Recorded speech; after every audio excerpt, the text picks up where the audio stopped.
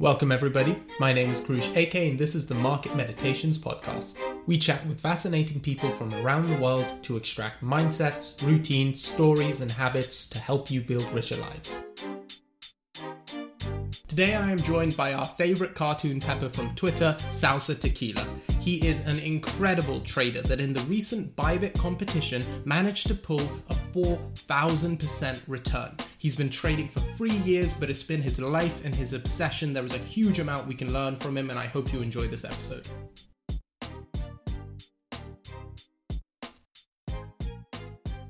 Hey, Salsa. Hey, what's up, man? Nothing much. I'm just looking forward to this conversation with you. Thanks a lot for joining me. Thank you for having me on the podcast. I've been on a few lately, and I kind of enjoy them. So very curious to see what comes out of this, and happy to be here. Yeah, I mean, you've been really popular recently since you managed to win that competition. Yeah, a lot of people actually ask me to go on podcasts, and honestly, I don't see the harm in doing that. If anything, it's like a bit of hindsight analysis. It makes me rethink about stuff, talk about trading related content, and I kind of enjoy it. So why not? That's interesting you say that, because I always feel almost selfish. It's an interesting dynamic, the podcast, when a guest comes on, such as yourself, who's proven so much trading success. As a trader, for me, that's like a privilege to have you come on and talk. It's interesting to hear that you also benefit quite a lot from the process, not just the exposure. Yeah, I mean, it's like I literally talk about the subject that I like. It's kind of enjoyable. It's like a 1 hour conversation when you just speak of trading. And not only that, but it gives me free visibility on Twitter, internet, YouTube, whatever your it's like I give you visibility, you give me visibility. So it's I see it as a win-win. Why not? Fantastic. And I mean, talking about the ideas and looking over your trading, I guess an interesting question, which a lot of listeners would love to know, is from these podcasts that have obviously spoken a lot about this competition, in which you finished with, correct me if I'm wrong, but 4,000% return? Yeah, I think it was 3,950. So at the end, it was almost 4,000%, the final product. The day prior, it was almost 5,000, actually. I took a hit at the end. Yeah, I was very eagerly watching the end of that. The dynamic was amazing, which I will touch on. But before that, I don't want to move on from this. What have you learned over your last few podcasts talking about the trading competition? Well, it's mostly like hindsight analysis of what happened. But the biggest point is that those competitions are not necessarily your typical trading and like your typical trading journey. It's oftentimes, you have to take big risks relative to a small account.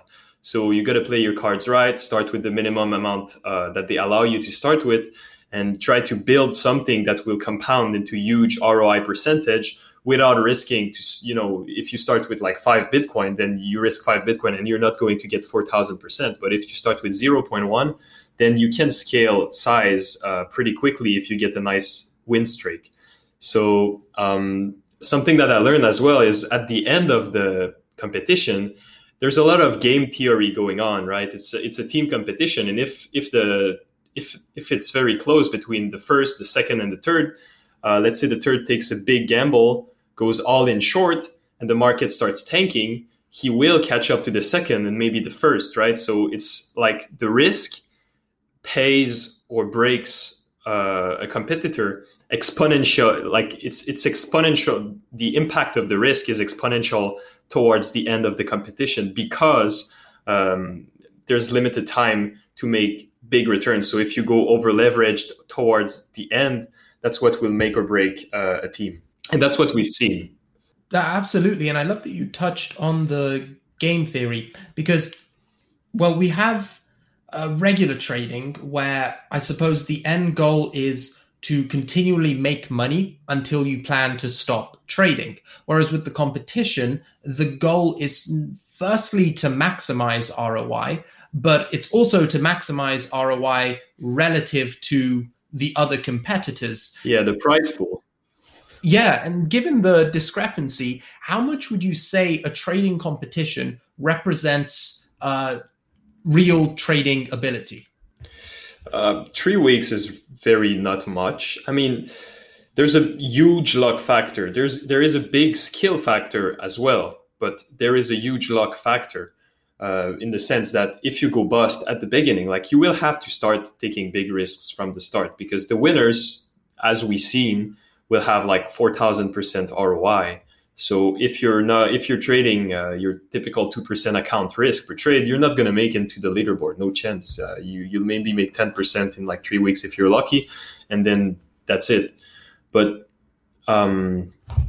basically, you have to take huge risks, and you know, when you're trading, in reality, you're not going to risk that much relative to your account. You want to be as consistent as possible. And you know, if I trade my personal accounts, which do not represent my whole crypto stack, right? I keep only a fraction of my cryptocurrencies on any exchange at any given moment, and of that fraction of my crypto holdings, I only risk a fraction of the trading account, which is a fraction of my crypto holdings per trade. So it's a very tiny risk per trade that I typically take, which was respected by the competition due to the very small start. So let's say I start with 0.1, you know, typically I will risk more than 0.1 Bitcoin in a single trade. So I was not disrespecting risk in terms of my whole crypto trading crypto trading that I do from a day-to-day basis, but relative to the account, it's very different. The results will be either insane or you go bust, typically.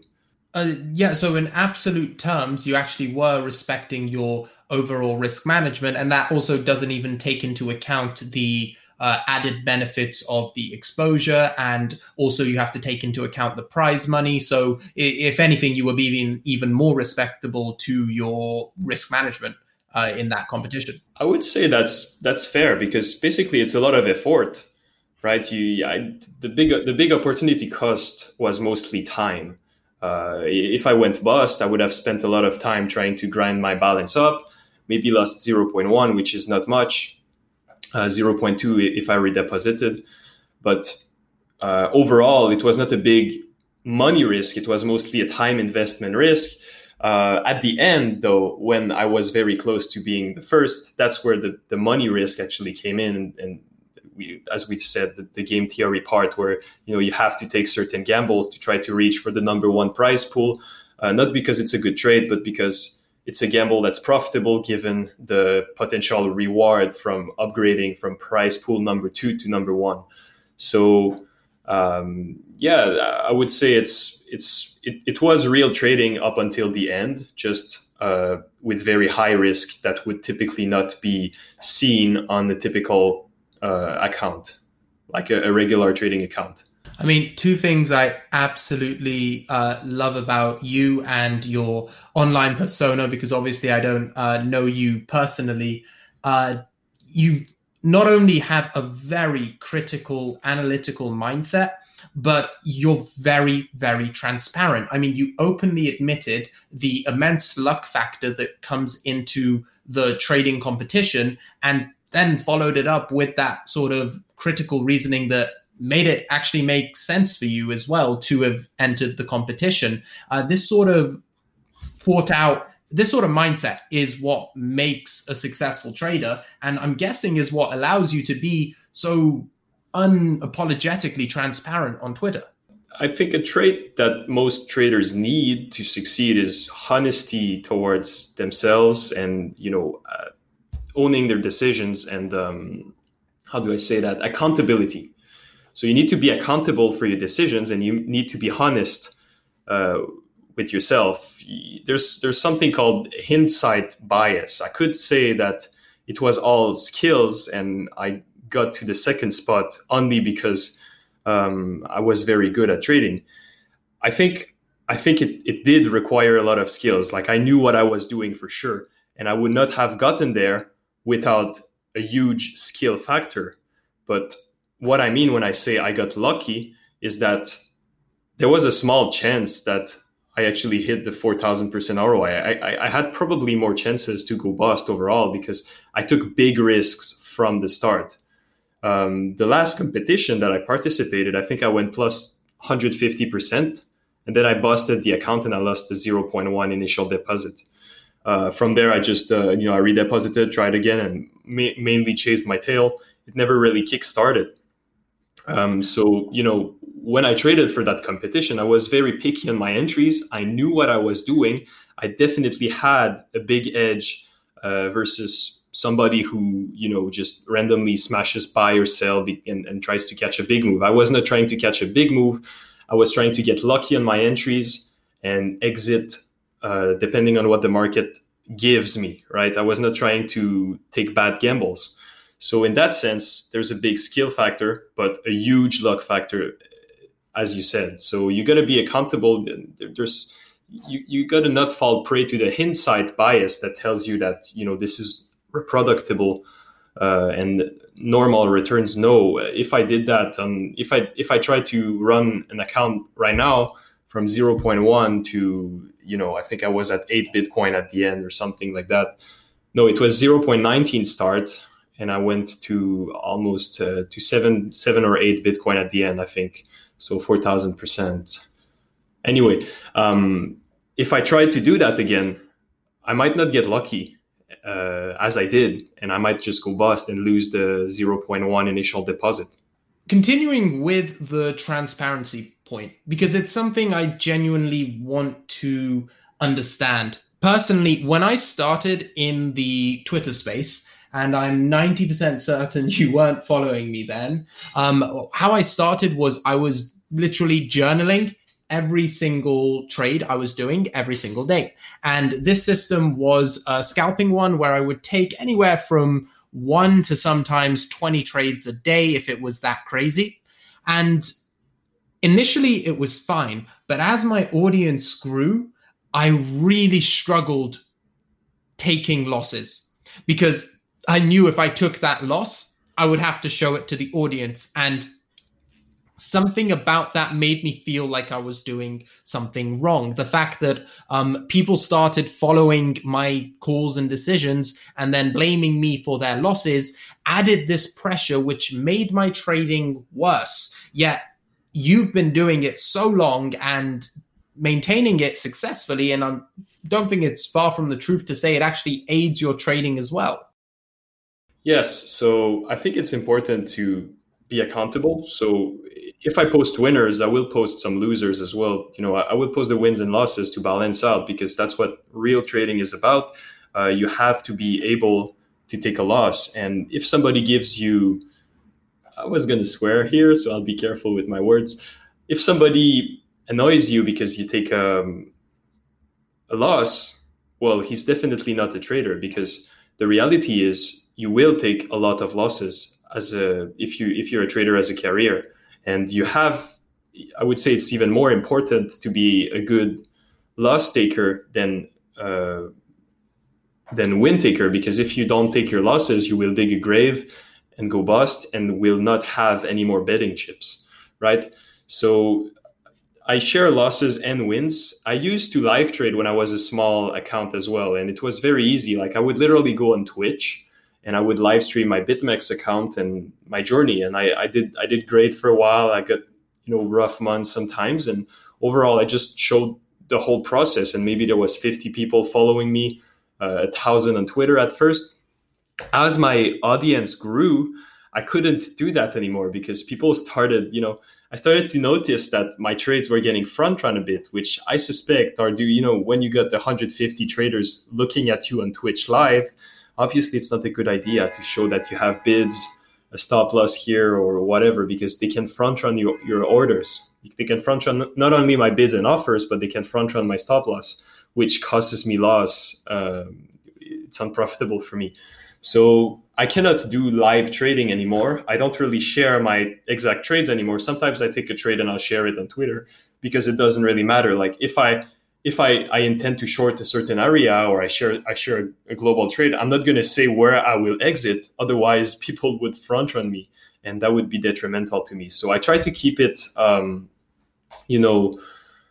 let's say I take a long position or a short position that I do share for some reason, which most of the time, like most of my trades, I don't share them just because they're mostly low time frame scalps. But if I take a swing trade and, I don't mind sharing it, whether it's a loss or a win, I will show the result. I just won't say, where I stop. I just won't disclose, I got a stop loss here, I got a target here, because people would front run me for sure. Now, while I've never done live trading, this could be incorrect, but I feel liquidity aside, as you scale up position size, especially once you start getting past, say, the 500K mark, that sort of front running feels like it's happening a lot more often. You feel like it's harder to get your orders filled, but not from a liquidity. That's a different kind of front running, right? We were talking about, let's say you post a trade on Twitter, people will front run you from your Twitter audience. You're talking about, let's say you post a 500 mil bid, like let's say you post 1 million orders on the offer on Bybit at a certain price. People will see it directly in the order book and start front running you, so it's tough to fill it, correct? Yes, and I was wondering, because I've seen you've scaled up hard now, that you've gone to a level which I don't take my trading to, because trading is not my sole income, and not only does the stress get higher once I exceed that sort of position size, but also it gets a lot more difficult. It almost feels like I have less of an edge, and it's harder to make percentage relative gains once I scale up past that. So something that's for sure true is size. People think that size is that magical gift that helps you trade with a better, like gives you an advantage, but it's actually a hindrance most of the time.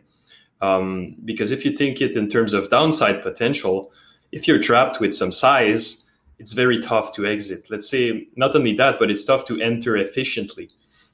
So my sweet spot for scalping on Bybit, I used to say it's below 300K. So anything above 300K starts, eating a bit on my edge. I would say I'm very comfortable with anything 1 million or below. If I start going higher, I have to scale with a lot of orders. So I need a very good reason to enter. It's not going to be, it's going to cost me if I get stuck offside, because there's not only the initial risk definition that on paper often looks pretty good, right?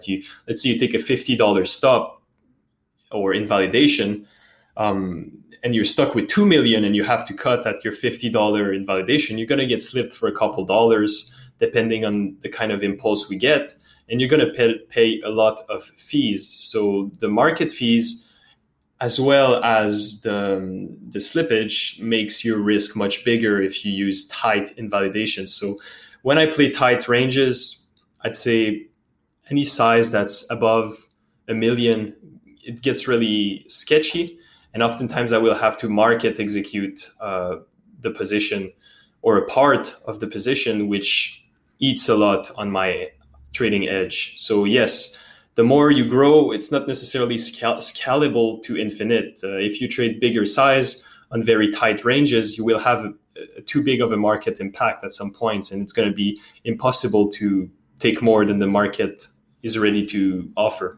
Well, I definitely enjoyed that personal mentoring. Thank you, Salsa. I guess where I'd go next is take it a little bit of a step back, because here you are trading these immense position sizes, and you're at a point which most aspiring traders dream of getting to. Where did it begin for you? Where did this skill set start and desire start to develop for becoming what you are now, which is an extremely successful high-level trader? Well, first of all, I'm kind of a beginner trader in the sense that I literally trade for 3 years. I trade since 2017, but I've been into gambling, more importantly, plus EV gambling, since I'm like 12 years old. So I was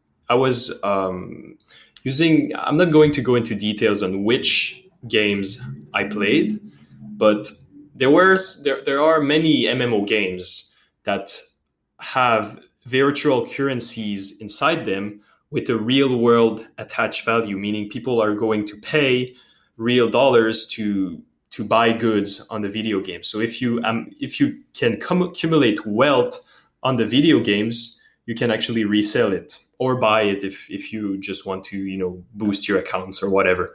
So I was doing MMO gambling on certain video games, and I've been doing that since I was 12. So I had kind of a background into the ups and down roller coaster, risk management, bankroll management.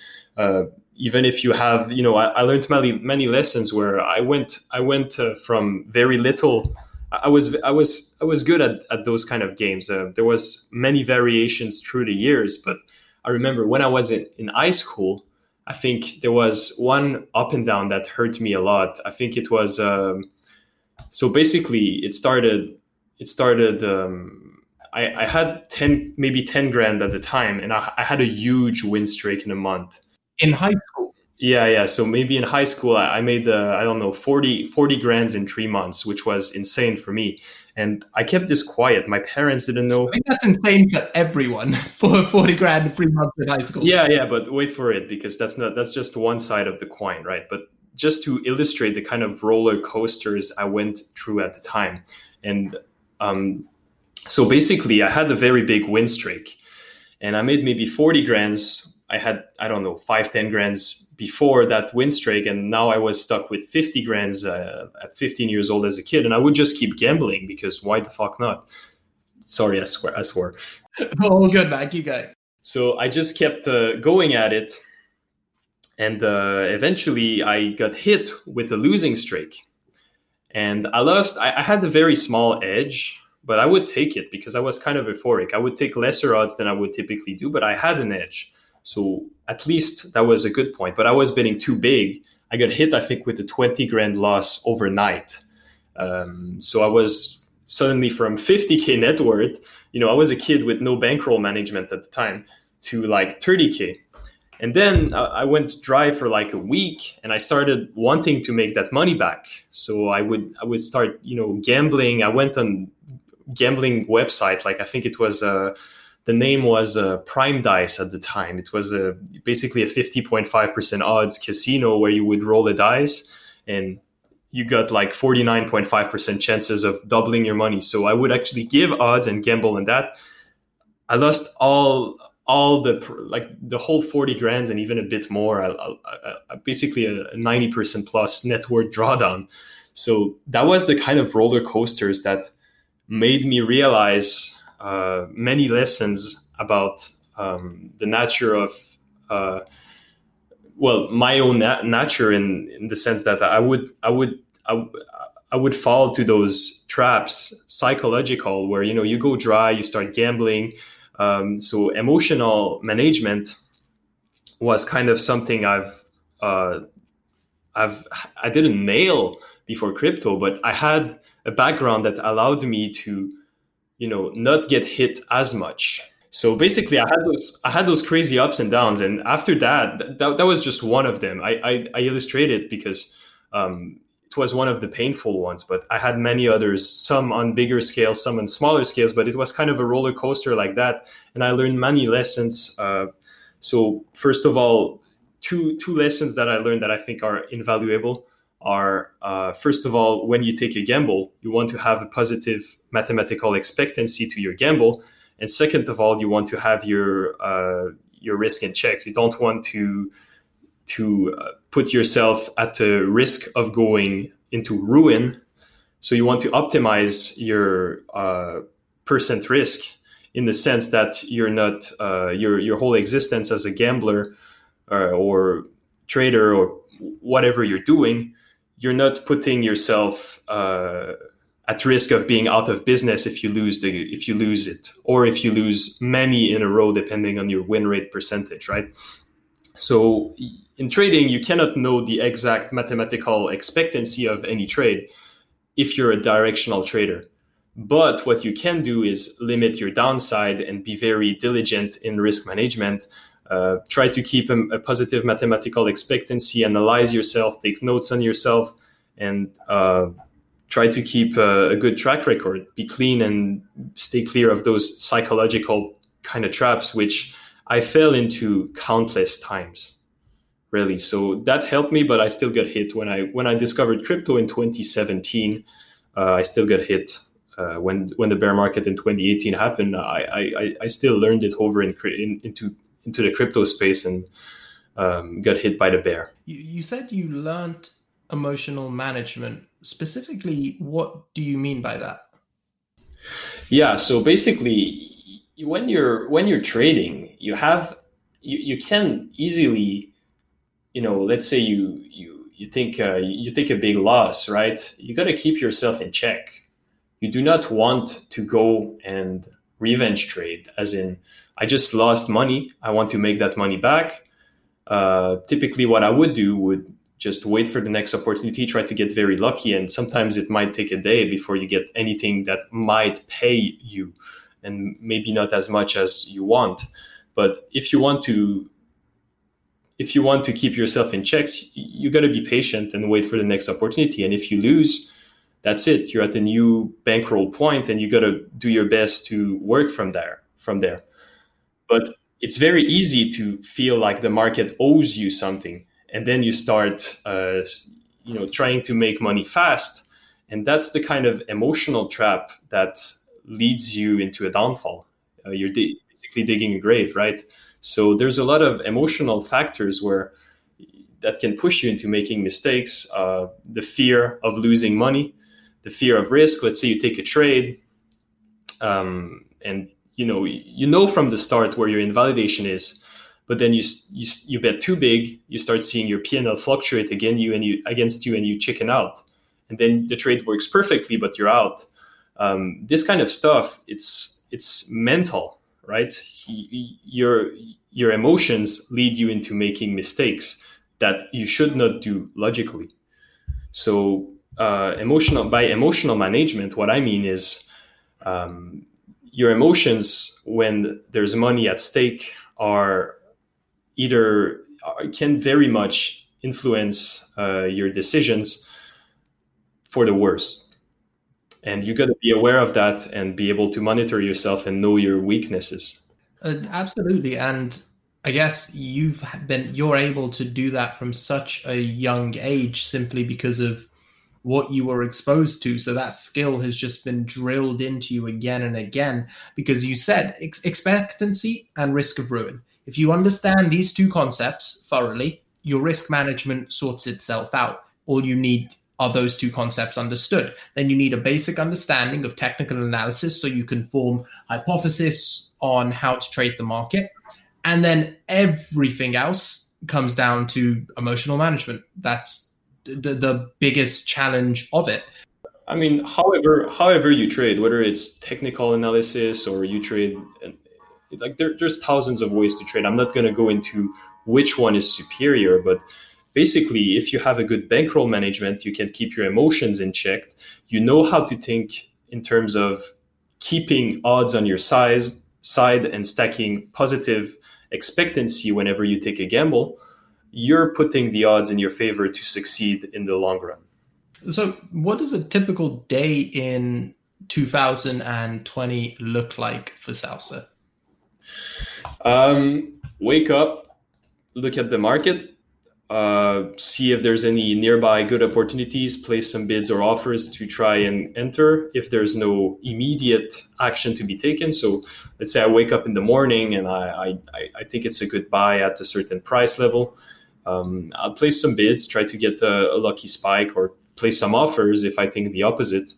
And then I will go, make breakfast while monitoring, eat in front of the screens, try to see if there's any, sometimes there's not only, passive bids and offers that I use. Sometimes I do chasing kind of trades when there's a specific trigger that might allow me to take a trade either long or short. So I look for those kind of opportunities. I see if there's anything nearby. Then after I eat breakfast, I typically take my bicycle and I work in a prop shop, right? So I go to the office, I spend my day there. I try not to waste time when the market is quiet. So let's say I got no opportunities to take a trade because I trade mostly Bitcoin, right? 90% of my trading is Bitcoin alone. There's not always an action to be taken, but there's a lot of planning and there's a lot of monitoring before I get the trigger on the execution. So if there's really nothing, what I'll do is I'll either work on statistical work. Let's say I've got ideas to test. I want to investigate new tools, possible trading edges. For example, there's a friend of mine who sent me an ExoChart subscription. It's a platform that allows you to do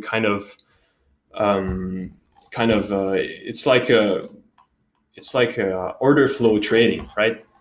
So if I got tools to investigate like that, I think it's important not to be skeptical. Look into them. Try to see if there's edge to be found objectively, whether it's a trading style indicator, order flow, whether it's a statistical idea. For example, let's say you take a back test of the past 10 years and you say, okay, well, when Bitcoin closes red on a Thursday, what's the kind of probability that Friday sees some upside? What's the probability that we hit Thursday open on Fridays? Stuff like that are good and contribute to edge. So I try to be productive and find some ideas to investigate that can help my trading. Otherwise, I can just do bicycle, read a book, whatever, until take a 1 hour break and come back, see if the market conditions changed and see if there's anything nearby after I wait for a while.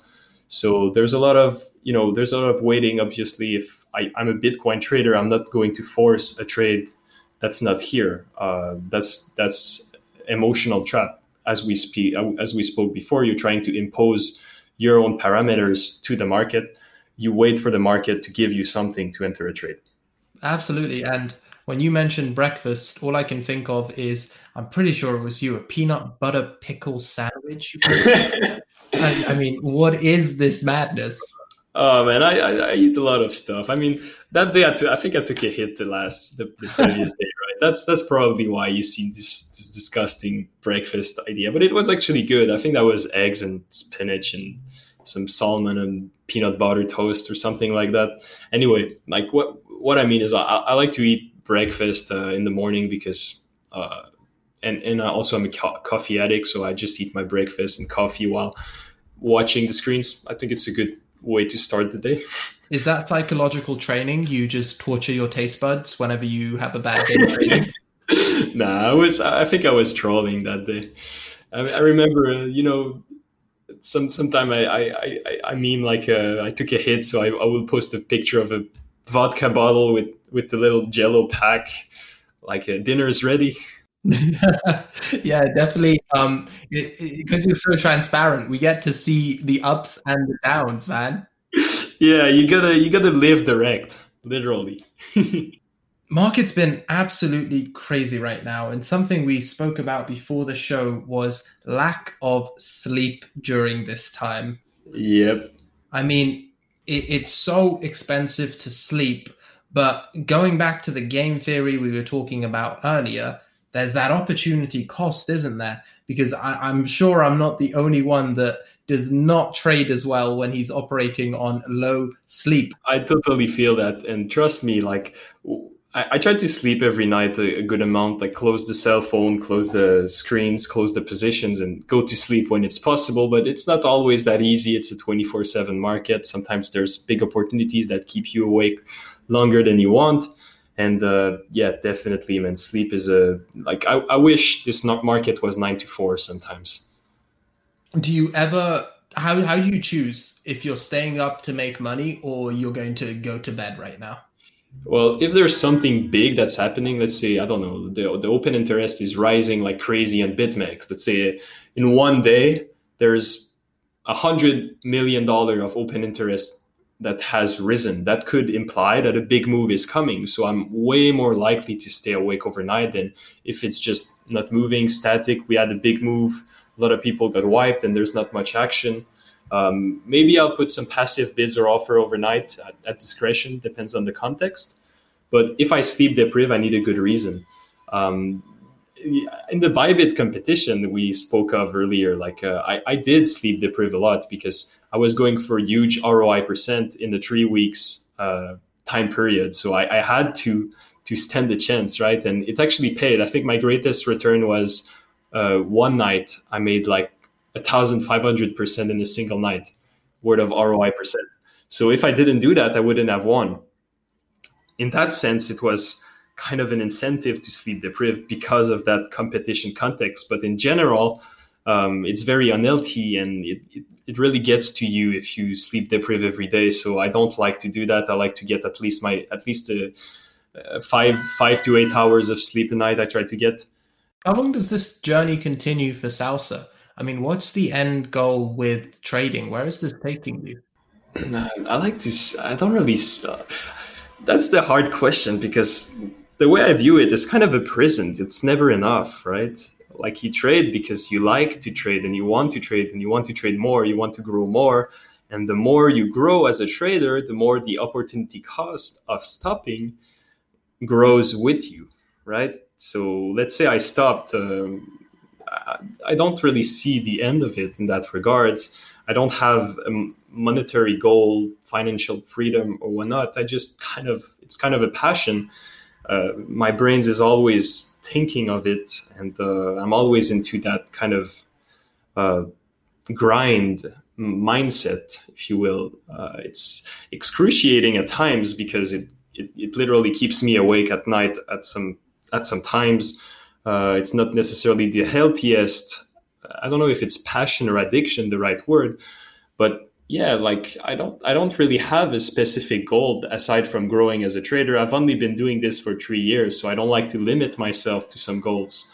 I'm just going to try to keep improving, stay humble, and not get cocky, right? Because I don't know everything. I'm wrong often, and I have very little experience. I work with some guys who trades for decades, and I'm here for what, 3 years? I don't know shit in comparison, right? So I think there's a lot that I have to learn, and there's a lot of potential, and I don't really know where this is going to lead me, honestly. I forget how young you are sometimes, because you're just, to me, you're that cartoon Pepper, you're that cartoon Pepper trading lots of size. I forget you're actually quite young and just happen to be you may not have as much experience as those traders with decades of experience, but you have a lot of talent. It's like I've been trading since 2017, but it's been my freaking life since 2017. So I do have a lot of experience, crypto specific, in that regards. I don't think that, even if you traded legacy for 10 years, I do have a good amount of trading experience, maybe not more. Obviously some traders are way more experienced than me, but I think I'm not anymore a beginner at crypto trading. I know what I'm doing, but I'm far from the best trader I can ever be, and I'm far from having learned all the lessons that there is. I don't think I will. Actually, I don't think any trader, even if you traded for your whole life and you're old, you're probably still learning, because the moment, in my opinion, the moment you think that this thing is easy, it's where I always get humbled and I take the biggest hits. I don't know if you ever played League of Legends, but there was a character on there called Master Yi, and he has this incredible quote, which is, "A true master is an eternal student."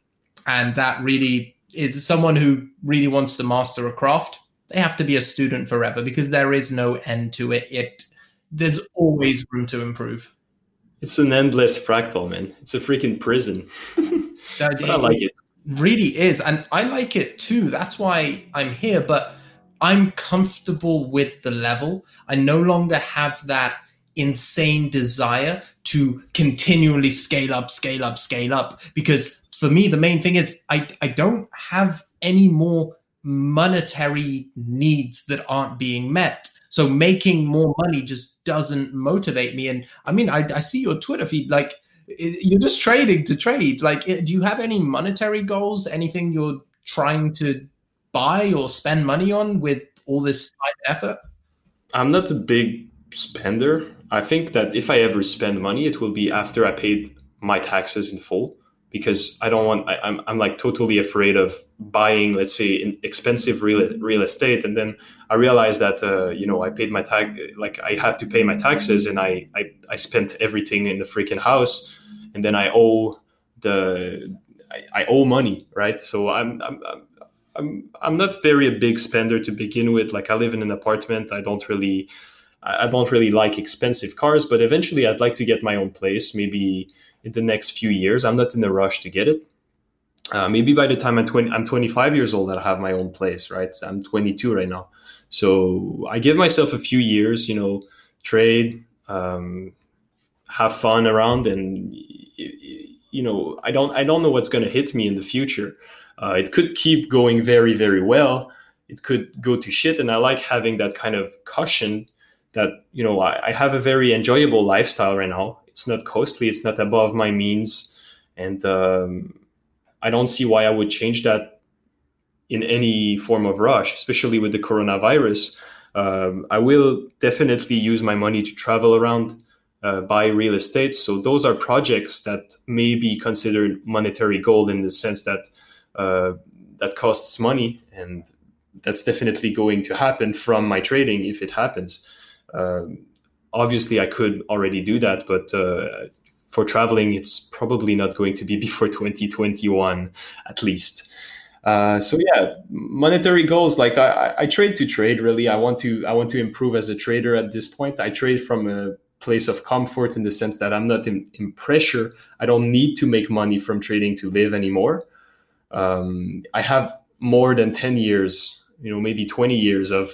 After I will have paid my tax, after this year's taxes will be paid, I will have 10, 20 years of expenses at the current rate I'm living covered for me. So it's very comfortable, and I'm not, I think that's a big factor as well for my trading. I'm not pressured to make money. I'm not tempted to take trades I shouldn't, because I need to make that money, right? Yeah, absolutely. Aside from that, I don't have really financial goal as of now. Maybe in the future I will. You're not materialistic at all. You're extremely humble. You come across as calm and collected, except sometimes I do see this other side of Salsa. This side of Salsa that really doesn't like paid groups. And I had to ask you where that stems from. Yeah, so I think paid groups are like, you're scamming yourself if you join a paid group, basically, just because most paid groups most paid groups are run by unprofitable traders. Maybe there are a few exceptions, but you cannot know which. And I would never go and try to guess. It's like the shitcoin games, right? 99% of the shitcoins and coin market caps are all a bunch of scams. But the dangerous part about paid groups is they're not only scamming you for money, they're scamming you for a lot of time. They might mislead you into a path that will lose you a lot of time, and they will bill you a freaking monthly fee that's exuberant, like it's stupid. So I think any paid group, I don't care which one, if you join a paid group, it's a stupid move. It's wildly minus EV. You're wasting time, money, and possibly will be led into false beliefs. So I think paid groups are probably like a terrible, they're basically a terrible gamble, and I'm totally against it. So how does a new trader start? What's the best way to get into trading? You trade a lot, but first of all, what I always recommend is nail the risk management part. If I knew that from the start, instead of losing for 18 months straight, I maybe would have lost for, I don't know, half of that. Like you will typically start by losing. Like you have to trade a lot. The best way to learn trading is from trading a lot, not just a little bit. Every day you take trades, you keep track of yourself, you keep statistics, everything. First of all, two important parts before you get to that is, one, nail the risk management basics. I always refer people to CryptoCred's Medium article and YouTube video, because it's free and it covers it all. So if you don't know what I'm talking about when it comes to risk management, just go watch CryptoCred's free YouTube video on risk management and read his Medium article. Make sure to understand everything. That's it for risk management. So aside from risk management, you also need to be able to understand your exchange, where you're trading, the different order types, the specifications of your exchange, how it functions in general. You need to understand everything about the exchange you're trading on, because that's literally the basics. So once you got those two nailed, trade a lot, keep track of yourself, build statistics out of what comes through the months. It will take a lot of time. Trade with real funds from the start, I would say. Just a small amount. You will lose at first, though, so be aware of that. But you need skin in the game. It's not the same if you're paper trading. I don't believe in paper trading. I think you need to have some kind of skin in the game and be ready to pay some expense fees. But once, it might take a long time, but eventually, when you get 3 months of consistent profitability or more in various market conditions, I think you're ready to size up, not before. So risk tiny, trade a lot. Eventually, when you're 3 months plus profitable, that's when you will be ready to scale up the size. Wow, that's fantastic advice for anyone listening. And we are drawing to the end of this podcast. A question I like to ask the guests at the end of the podcast, and there's an option as to which one you want to answer. You can either share the trade you have taken that you are most proud of. This could be the one that's most profitable, the one that you skill-wise did the best on, or anything sentimental attached to it. Or you can do the polar opposite and give us the one you are absolutely least proud of. The floor is yours. The trade I'm absolutely least proud of, I'm actually going to go with the Rekt, because that's the one that marked me the most. Off the bat, I know exactly which one was the most painful. And it was not a good trade at all. Like, it was back in 2018 when I didn't know what I was doing. Can I share a screen on this? I don't think so. All right, so I'll explain. It was in 2018, after the 2017 bubble. There were a couple bounce, and there was one specific bounce to the 9K area, 9.8K, if I recall correctly. Let me find it on the chart. I will just describe it vocally, because I don't think there's no share screen option. I don't see it. So yeah, give me a sec. So the trade was in May 2018. It was right before I took a vacation, and I was an absolute degenerate at the time. Like, you have no idea. I had, I like to think that I was not a bad trader in the sense that I could find profitable opportunities. I had a nose for, many patterns and trading techniques that actually worked for me at the time, but I was a very terrible risk manager. And I will be 100% honest about what happened here. I was trying to call the top while literally using 100x leverage, like the macro top. I was about to leave for vacation for 3 weeks, and I was trying to take a 100x swing trade as my entry. And I actually almost nailed it. And I'm not sure if it would have been a good thing if I nailed it, because I would have made a lot of money and it would have got me cocky, right? But instead I got the polar opposite, and it was the biggest Rekt I took in 2018. So what happened is we had this kind of down move from the 2017 December top from 20K to 5.5K. Then we bounced into 12K, dumped back into 6.5K, and then we pumped into 9.8K. My idea was short the highs, go for a three weeks vacation, and that's literally what I did. I was going to Puerto Rico with some friends. What I did was very stupid, and I'm not going to change anything of what happened. Market pumped into the highs again at 9.8K area. I think it was something like 70x leverage. I was basically risking my whole account with liquidation as stop loss. I did not know that you save money when you use a mark price stop before liquidation. So it was whole account at stake. I was all in from 9,800 area, and I was literally going to hold without a take profit for at least a couple of weeks. So I took the trade. I think it was on May 3, looking at the chart. So I got the fill around 9, 8, 10 or something like that. And then I closed it. I closed the BitMEX account. I was departing literally 2 days after that, and I got liquidated on my departure.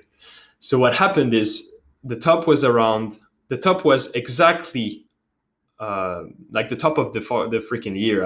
After that, it literally just collapsed into 5K and below. So the top was $9,970. My liquidation must have been around $9,900. My entry was around $9,800. I got liquidated above 9.9K at the absolute top. And I was going to hold that trade for multiple weeks. It was a 7 digits position. It was huge for me at the time. I was not rich at all. So that was my whole BitMEX account, which was a significant portion of my cryptocurrencies. I got liquidated for it all at the absolute top. And then I went to vacation knowing that the market was collapsing. I still had some spot exposure as well on top of that. My short was liquidated at the absolute top at 9,970. And when I came back, the market was trading around 7K from 9.970 top. So the market literally liquidated me at the top for the biggest position I had ever taken to date. And when I was back, the market was down 30% from my entry. So if I did not get liquidated that day, I would have made, a lot. I would have more than doubled my net worth. So I'm not sure if it's a good thing I got wrecked. I believe it's a good thing because honestly, it could have been the kind of mistake that gets me cocky and leads to an even bigger downfall eventually. But that was my biggest wrecked ever. My stomach's turning just listening to that story. Yeah, so at least in 2018, that was by far the biggest hit I took because it kept me from enjoying my vacation fully for like a couple of weeks. So that kind of sucked, but that was a great lesson for trading at the very least. That's pretty much the story. I got liquidated for a huge position at the absolute Pico top, and I was going to hodl for the whole vacation. What an insane story to end this podcast on. Salsa, thank you so much for your time. And again, sharing that story so transparently, a lot of people can learn from it. And I also agree that it is beneficial that you got wrecked there, because look at where you are now. Clearly trading wasn't going anywhere. So imagine reinforcing a terrible habit like that with a huge 6-figure win. There's no way you would have won with that. Yeah, and I did not even have that kind of money. Like it would have literally made me rich over like while in vacation, and I'm not sure how I would have reacted.